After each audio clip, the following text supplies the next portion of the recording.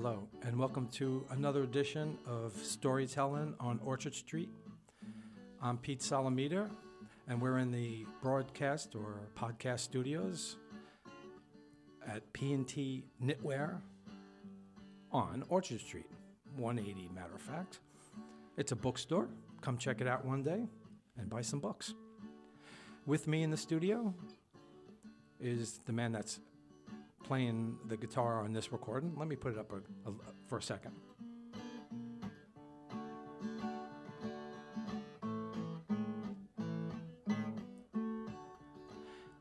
His name is Fred Argenziano. He's a musician, drums, guitar, and kazoo. He's a songwriter and one of my greatest longtime friends. And he just cursed accidentally. Welcome to Storytelling on Orchard Street. Hey, I thought it was okay to swear. It is sometimes. Okay. I'll just mark it as not proper for kids. Okay. I won't swear anymore. Yeah. I think the mic needs to be just a touch closer. Okay. Yeah. It means it might cover your handsome good looks a little bit. Listen, I was hoping for that. Yes. You told me not to wear the bag over my head. Yeah. Is that better? Yeah, you could have been the, remember the, what was that show called? The Gong Show. Yeah, the Gong Show. The Unknown Comic. Yeah, but in your case it would be the Unknown Guest. I have to try that someday, yeah. So, well, how you doing today? Okay.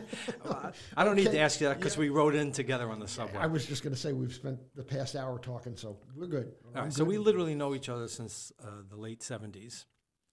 So that's a pretty long time, and we're still here, knocking around. We've collaborated on a number of projects, and currently you're helping me with I'm doing poetry or spoken word with music, and you're a key member of the Bitter Pill Collective. I really like that. That sounds so Soviet. Yeah, I know, right? Boy, I feel like I should have a tractor. True. It would be nice to have a tractor. Okay. I don't know. And so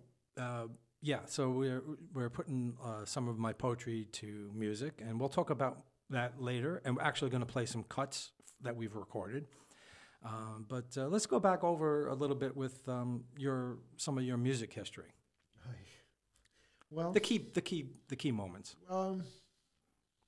I started playing the drums when I was 12.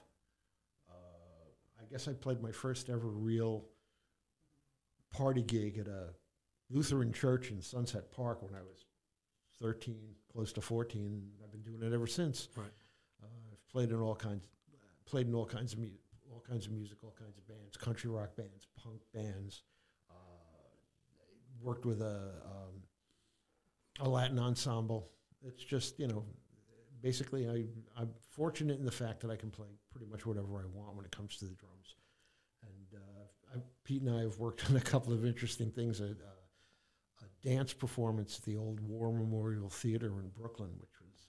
really cool space. Yeah, it was an exceptional space. It was an octagonal, curtained-off space inside this giant open room. And Cosmogony was the name of the production. And we had a small drum ensemble together. It was just friends who'd get together and play together. I don't know who made the connection. I think you made the connection, right, to this thing. And they said, "Sure, sure, we could use 7 drummers." And I'm like, "Oh God, are you in for it now?" But we did that, and we trailed each other around. I've helped them do recordings and stuff. It's so just be careful when you kind of move. You kind of move away from the mic. And okay. These mics are kind of sensitive, like you have to be on top of them. Yep, got it. We want the listeners to hear every word that you say. Every salient detail. Yes. So, I'm almost stunned at how long we've been friends. Yep. It goes back. Well, and on a personal level, you were the best man at my wedding. That's the first time you've ever admitted that in public. I know. I try not to. Well, you can't get away from it. Yep. What was your favorite of all those things that you did? What was your favorite? I love them all, basically. Yeah. For me, from the very beginning, from the time I was a young kid, with the transistor radio hidden under the blankets at night, it was always about music. Let's name the punk outfit you played, because that was a pretty great band, and big in the scene here in New York City in the 80s. It was Ed Gein's car. Right. And interestingly enough, someone recently sent me a link to some guy who's somehow collected an enormous amount of the stuff that we had released and things that we hadn't released. Is it available online? It's on YouTube. Get out of here. Yeah, I found it. I forget who I had mentioned it to, and they said, hey, you should look at this particular guy. And son of a gun, if there aren't videos and recordings and stuff. And it was interesting enough. It was kind of sarcastic and funny, and they were great songs. Yeah. And it was a really good power unit. Yeah. And let's give Scott credit. He was a really good front man. Scott Weiss. Big props to Scott Weiss. Yeah. Who's basking in the sun in California. Yeah, he went west, young man. But we were on the that sort of, I don't know if I call it fly by night. It wasn't at all. It was the CBGB's Off the Board label, which had some great bands on it, and so that we actually through Celluloid released a live at CB's album. But that was fun. It was a fun period. Is that available anywhere, or is that in that guy's collection? Or it isn't. It is on that stuff that's online. Right. But all that stuff is, we're talking about the mid '80s, so a lot of that stuff has faded away into the distance. So in transparency, I was in the first incarnation of that band, and it was called Brain Dead, which is, it sounds fun for a punk band. But one time, just two stories quick about my part in it. One time, we decided we were going to put up flyers for a show we were doing in the East Village. I hate to say it, my memory is not always that great. Forget where we were playing, but it was in the East Village. So we figured, let's go to the East Village, put up some flyers, and let's go to the park, Tompkins Square Park.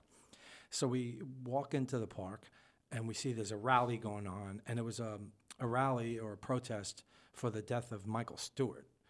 And that was a really big deal at the time, and he had been beaten up in Bensonhurst, and he was on life support. And we were like, oh, great. We're putting up posters for a band called Brain Dead at this rally. And we said, maybe we should rethink this. So that was my first story. And one of the I don't know why this sticks in my head, but it really does. One of the funniest things I ever heard a front guy say, for me anyway, it was really funny, was we were playing in Queens. Forget where it was. It was an outdoor show. It was Queens College. It was an outdoor show at Queens College. And we opened for a metal band, and I guess they must have had a pop, they're popular in Queens. So they had a big following, and they hated us, and it was just one of the worst reactions. I mean, it's funny because punk and metal can sometimes overlap, and sometimes it just doesn't. Like it's two different crowds, and the reaction was terrible. And at the end of the set, Scott said, I'm taking my football and going home. Yeah.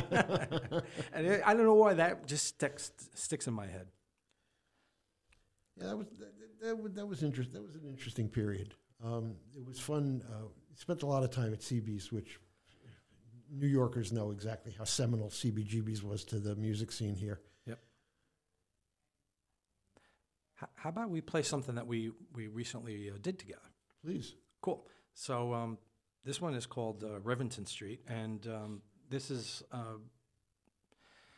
in the 90s. I worked for Life Beat the Music Industry Fights AIDS, and I ran a program called Hearts and Voices, where we went into hospitals and long-term care facilities and brought musicians to play for people living with AIDS in these places. And Rivington House was a 200-bed facility, which is literally would have been just 2 blocks away from here, but it's no longer there. And so I wrote something based on a true person, a real person, I should say.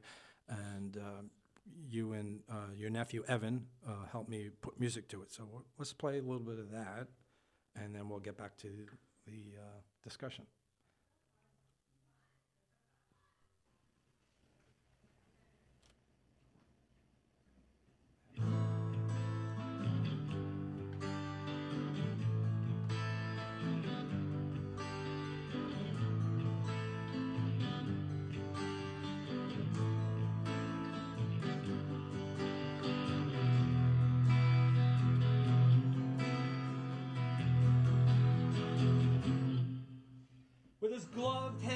smacked the plate-sized button, and the front door of the residence automatically opened.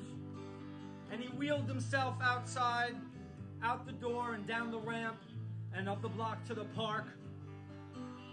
It's not central, but it had trees and benches and sometimes pretty girls flitting by. It took him back when he was young and had game. Now he was stuck in his chair, watching life on the Lower East Side leave him behind.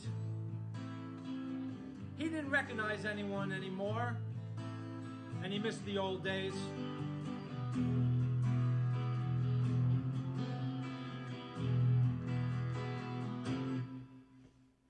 Hanging out on the street corner, drinking a Colt 45 and bragging with the crew. They are long gone, and Jimmy's Corner Bodega was now a fancy boutique. He quickly gulped down his Bustelo, afraid some well-meaning hipster would toss coins in his grind. No, he didn't take handouts, at least not that way.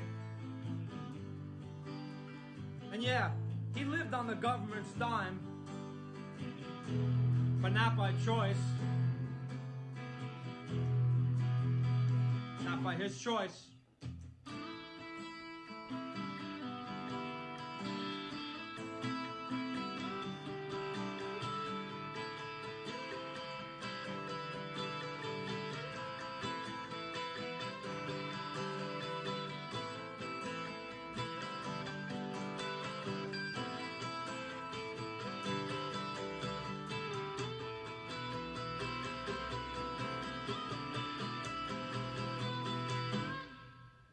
He made the best of it, living with AIDS in a long-term care facility. Despite the hanging beads and the colored lights and photos of his angel plastered on his wall, it was just a hospital room when you get down to it. Been 8 years and he can't even remember how it came to all of this, or he was really good at forgetting. He opened his sketchbook and drew gods and heroes and a place much better than this. Time was suspended as images filled the clouds and the pencil moved across the page. The minutes of the day chipped away. It was time to go back and wait in his room for the squeaky wheels to come down the hall and be served a plate of humility pills and a cup of juice to wash it down.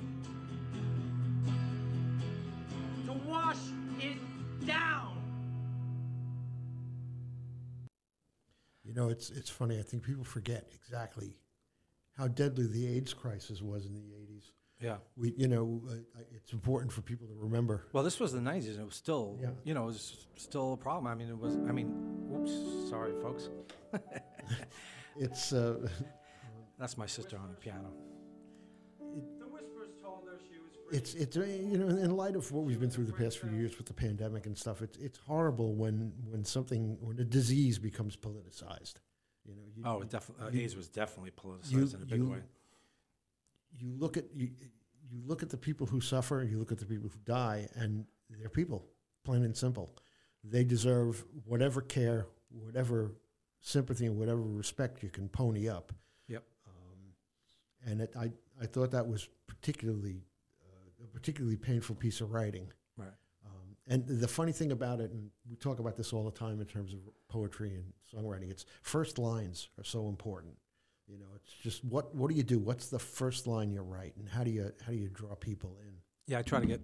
I think I got better at that as I've gone along. Yeah, songwriting. The thing about songwriting is, first lines are good, are really important. But I think about some of the best ones I've ever read in my life, and one of them that sticks in my head is the first line of "The Postman Always Rings Twice." The central character says, "They threw me off the hay truck about noon." and it's instant character exposition. You know, what was this guy doing on the hay truck, and why did they throw him out? And why at noon? It's just, Yeah. I know. There's so many questions you can ask on that one sentence. Yeah, pick him out. You know, One line. Call me Ishmael. I have, you know, but that's that thing, and it's amazing how more and more of the work that you've done and the recent stuff I've seen, the first lines are really just killer. Oh, cool. Thanks for saying that. I want to give a little backdrop to that piece, besides the content that we talked about. So, you know, and it's leading up to all of this that's happening here. You know, I put a book out. I mean, I started writing. I've said this on other of my episodes, so I don't want to go through it too many times, but I put a book out and then decided, well, what's next? And I decided to submit some of the poems to a poetry contest. And they said you can do it with music. I said, oh, that's interesting. That would marry, you know, my lifelong love of music and being a musician with the poetry. And I said, well, maybe I'll see if Fred wants to come up with some pieces. And you said yes right away. And it's cool because, we have worked together a few times. Not as many times as you might expect because we're both drummers, and it's not always the opportunity for two drummers to be in the same band. But and I said, you know, Fred's really, you know, been playing the guitar quite a bit in the last decade or two, and got really, really good at it. And I said, well, maybe you'd be interested in doing it. And you said yes right away, which is really cool. And then for this piece, I remember giving you a framework of what I was looking for. I wanted it to have that Lower East Side feel, so I was kind of thinking of Johnny Thunders or Mink DeVille, you know. And I think you nailed it. It's just the perfect sound for that song. Thank you. Yeah. Jeez. Coming from a self-professed, seriously amateur guitar player, that's I definitely appreciate that. But it's funny. It's all about influences, I think. You know, I spent my life playing other people's songs. Which is, you know, actually a great way to make your own thing and learn. I mean, everybody does that. You know, the Beatles did it in a big way. Yeah, years ago there was a giant Picasso retrospective at the Brooklyn Museum, and part of it were Picasso's student paintings. And what they were the way artists were schooled in that era. They were copies of the old masters. And basically, if Picasso didn't go his own way, he would have been a heck of an art forger. Mm-hmm. Yeah. But, you know, it's like anything else. You learn the techniques. You learn to appreciate things. You learn to understand what the elements of the art form are. I mean, I always talk about little songs, easily defined. It's a couple of really concise, good verses and a memorable chorus. And there were a few that I think, Warren Zevon's Carmelita. That's a great song. I love that song. Randy Newman's Guilty, which is probably the all-time best misery song ever written. And Save the Last Dance for Me, which the Doc Pomus song, which is, I think, the model for all little songs. It's just beautifully written, and the chorus sticks in your head instantly. And that's, you try to work towards that. Sometimes I think bands make the mistake of not really starting off with that foundation of doing covers, because you learn so much about who you are as a musician, and it can inform your music. I mean, really, the great bands did that. I mean, if you consider the Beatles and Stones from the 60s great bands, that's how they started out. The Stones were a blues cover band, and the Beatles did all kinds of 50s rock and roll stuff. So, and then it becomes your own. And I don't know if you felt this. I was in bands with some really good songwriters, but sometimes the covers were as much fun or more fun to play. True. You make them your own. I played for, good God, 14 years in a regulation bar and party band. Yeah, and you guys did 300 songs. And yeah, it was one of those things where our job was to play more songs than you could get to play on the jukebox. And you basically were a live jukebox. And not only that, but I insisted that one song is a waste of time. You gotta hook them together so there are 5, 6, or 7 that flow seamlessly. And it was a workout. It was like running a marathon. But after a while, you suddenly get a feel for how things hang together. And and I, since I'm just sitting back there on the drums, I'm playing one song and singing another in my head, and that's how it happens. Cool. So I was thinking maybe we would play another tune that you worked on with me. This one's called Road Warrior, and it's funny because I feel like it's one of my favorite pieces that I do. And, you know, when we started this and I wanted to include this in what we were doing, I decided I wanted to look back and see what page it was in the book that I put out. And I realized somehow forgot to put it in the book. It's really funny. So it'll be in the second book, which will come out next year. It's called Road Warrior, and it's you on frame drum and your nephew on guitar. And so tell me what it's like to play with your nephew. I think it's really cool. Well, I have two nephews. They're both men at this point. They're older. Both are musicians.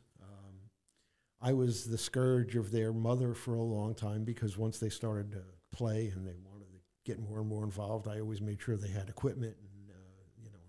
And Evan. And I'm sure she really appreciated the drum set. Hey, you know, Evan, my older nephew who's on this, he's very accomplished. He's been in some amazing bands in his time, and he's very open-minded about music, which is interesting because we spend a lot of time talking about stuff, and he'll ask me what I'm listening to, and he's the demon of Spotify. You know, he just goes after stuff, and we'll listen to a songwriter's entire catalog and absorb it. You know, it's just for him, it's like cramming for an exam, and it's wonderful to see because he feels about music the way I feel about music. So does his brother Josh. So it's kind of nice to have those guys in the family. Yeah, it definitely is, and great to have him as part of the collective.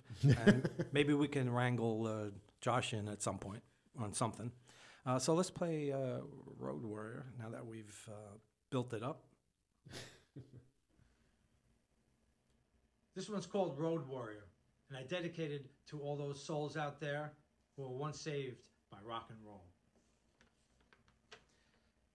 She stood erect with her chest puffed forward like a warrior preparing for the kill, and let out a guttural scream that emanated from her diaphragm and vibrated in her throat like ping pong balls in an air-filled tube. It was a violent release of anger and pain, stored deep in her soul at the behest of a lifetime of abuse. And it shook the foundation to the core that left the audience both stunned and exhilarated at the same time. The drummer pounded out a loud, thumping beat.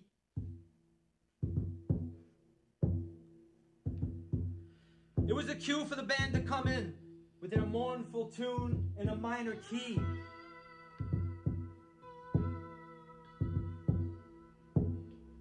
They knew they were part of a moment and a witness too. It was a late-night religious experience, cathartic for those wishing to have something to believe in.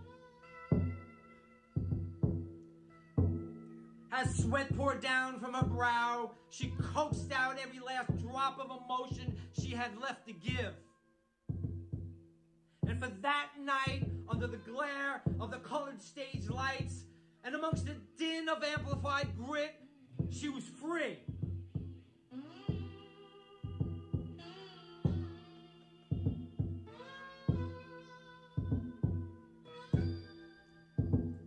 She felt like she was someone better than her own image of who she is.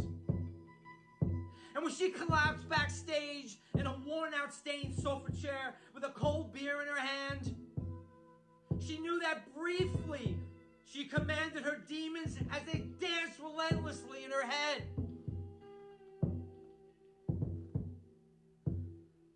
They were kept at bay until the quiet of the next day, when they would begin to stir again. While driving to the next town, in the harsh light of the morning sun, she slumped in the back of the van, looking out the window at trees and light posts whooshing by on the slowly stretch of another American highway. And she quietly repeated the mantra in her head. I am free. I am free. I am free. And I will summon the courage to stand on another stage in another town in front of another faceless crowd who will never, never know how truly lonely I am.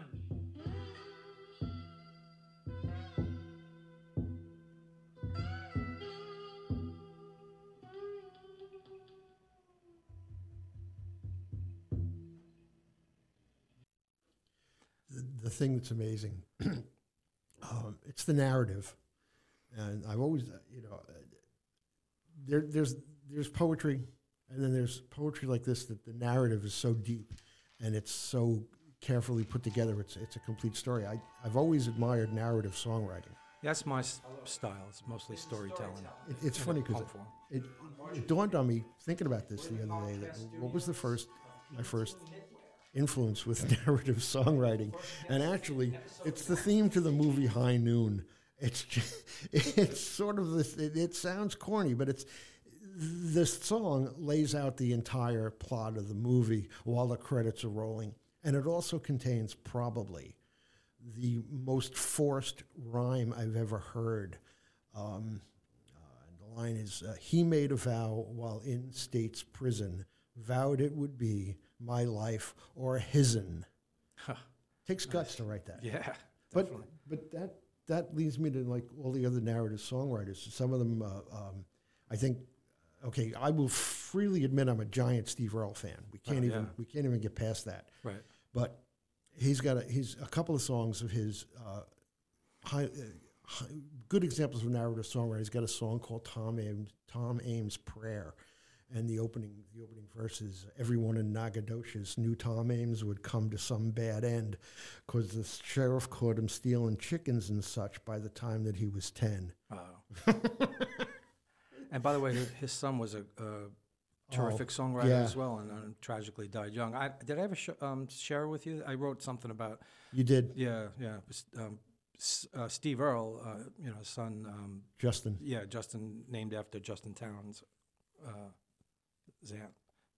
I said that kind of weird. Yeah, you're named after Towns Van Zandt. Yeah, Towns Van Zandt. I knew it didn't come out right.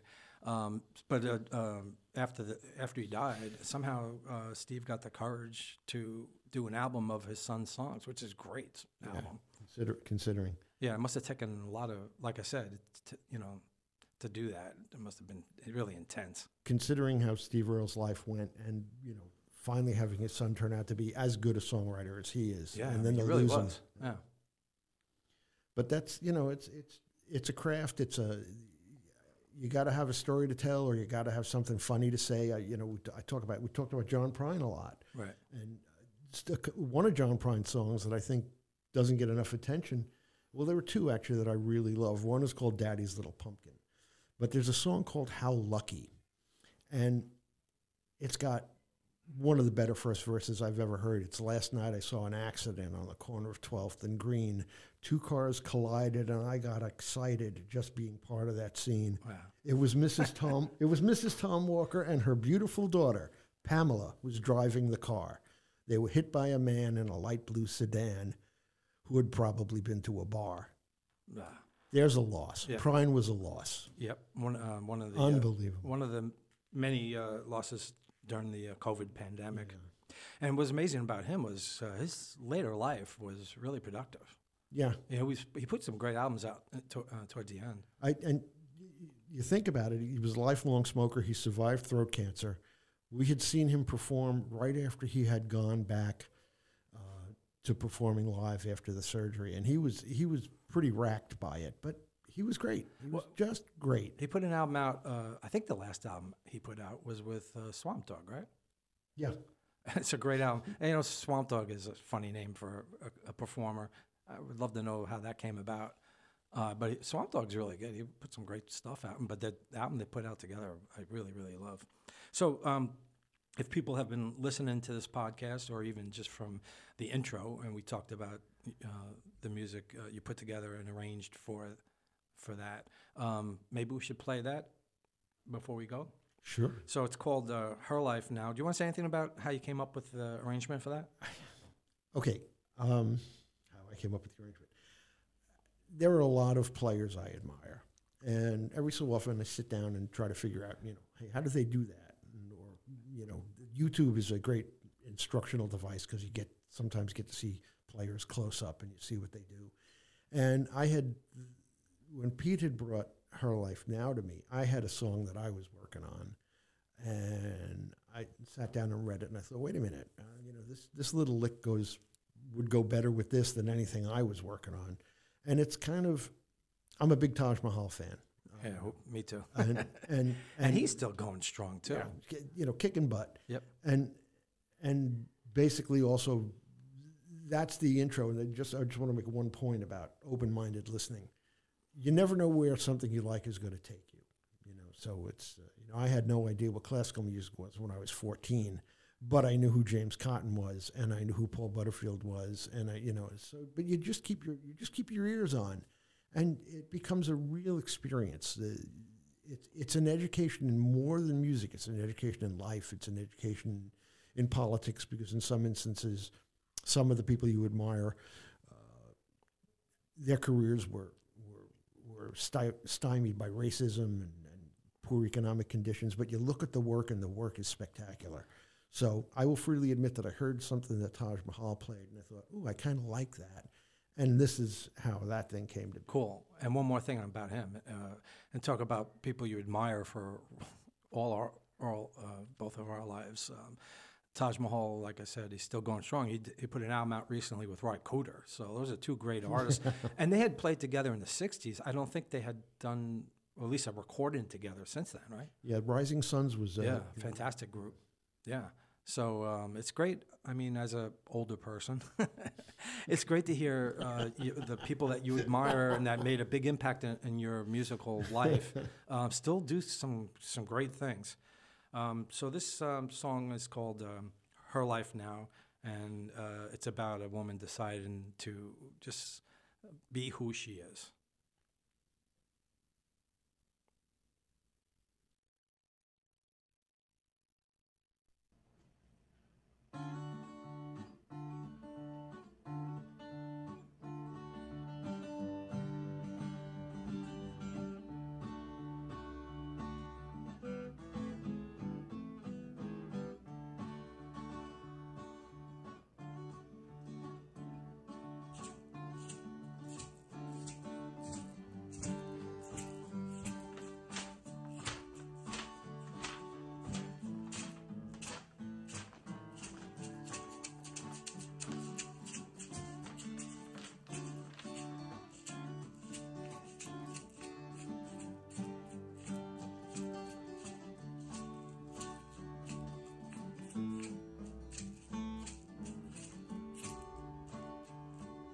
She gave up caring what others thought after a lifetime of anxiety-induced inner turmoil. She needed some extra cash. It was getting really expensive hiding her true nature. So she grew her beard out, almost a ruddy brown, like a Krylon can from 1979. It was pretty startling. A Fellini magical profile.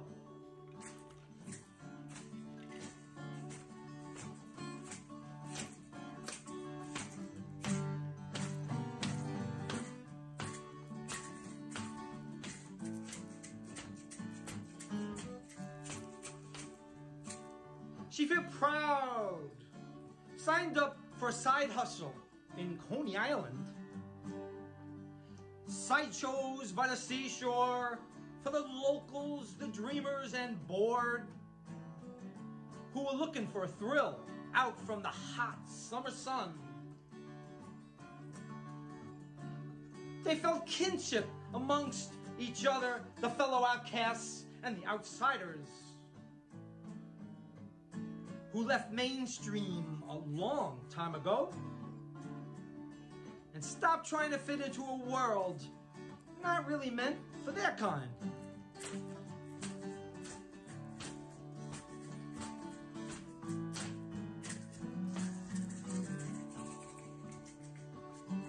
But when the spotlight was turned on and the show began, and the barker welcomed the audience, the curtain was raised, They hit the stage. Life was on their terms, and nothing else mattered.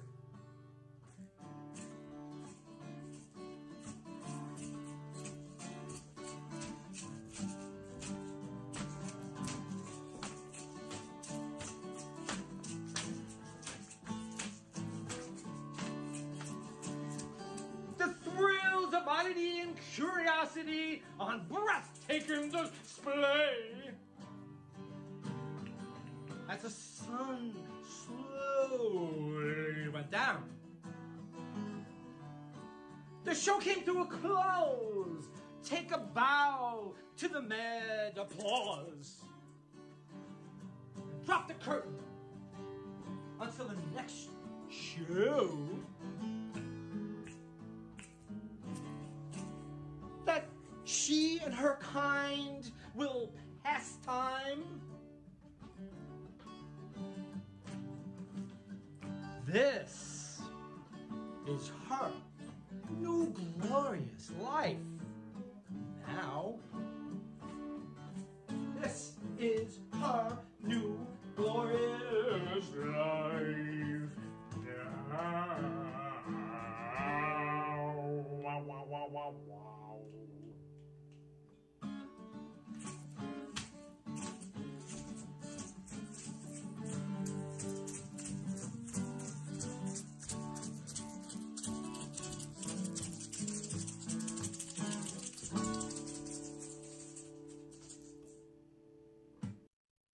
Okay, you get big props for playing the shakers and rattling the paper on that.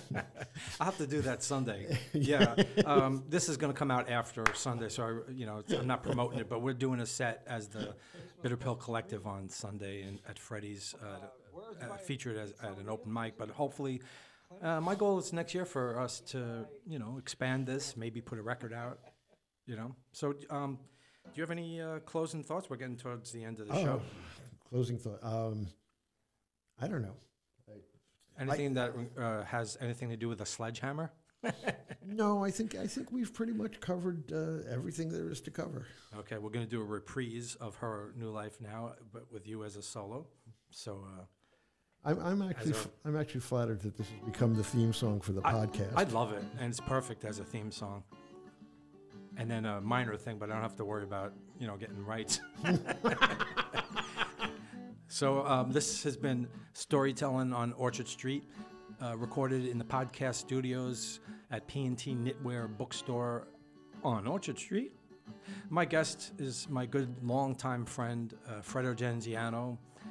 Thank you, Fred, for being part of the show today. My pleasure. And for the listeners, we really appreciate you checking us out. Thank you so much. And until the next time, adios.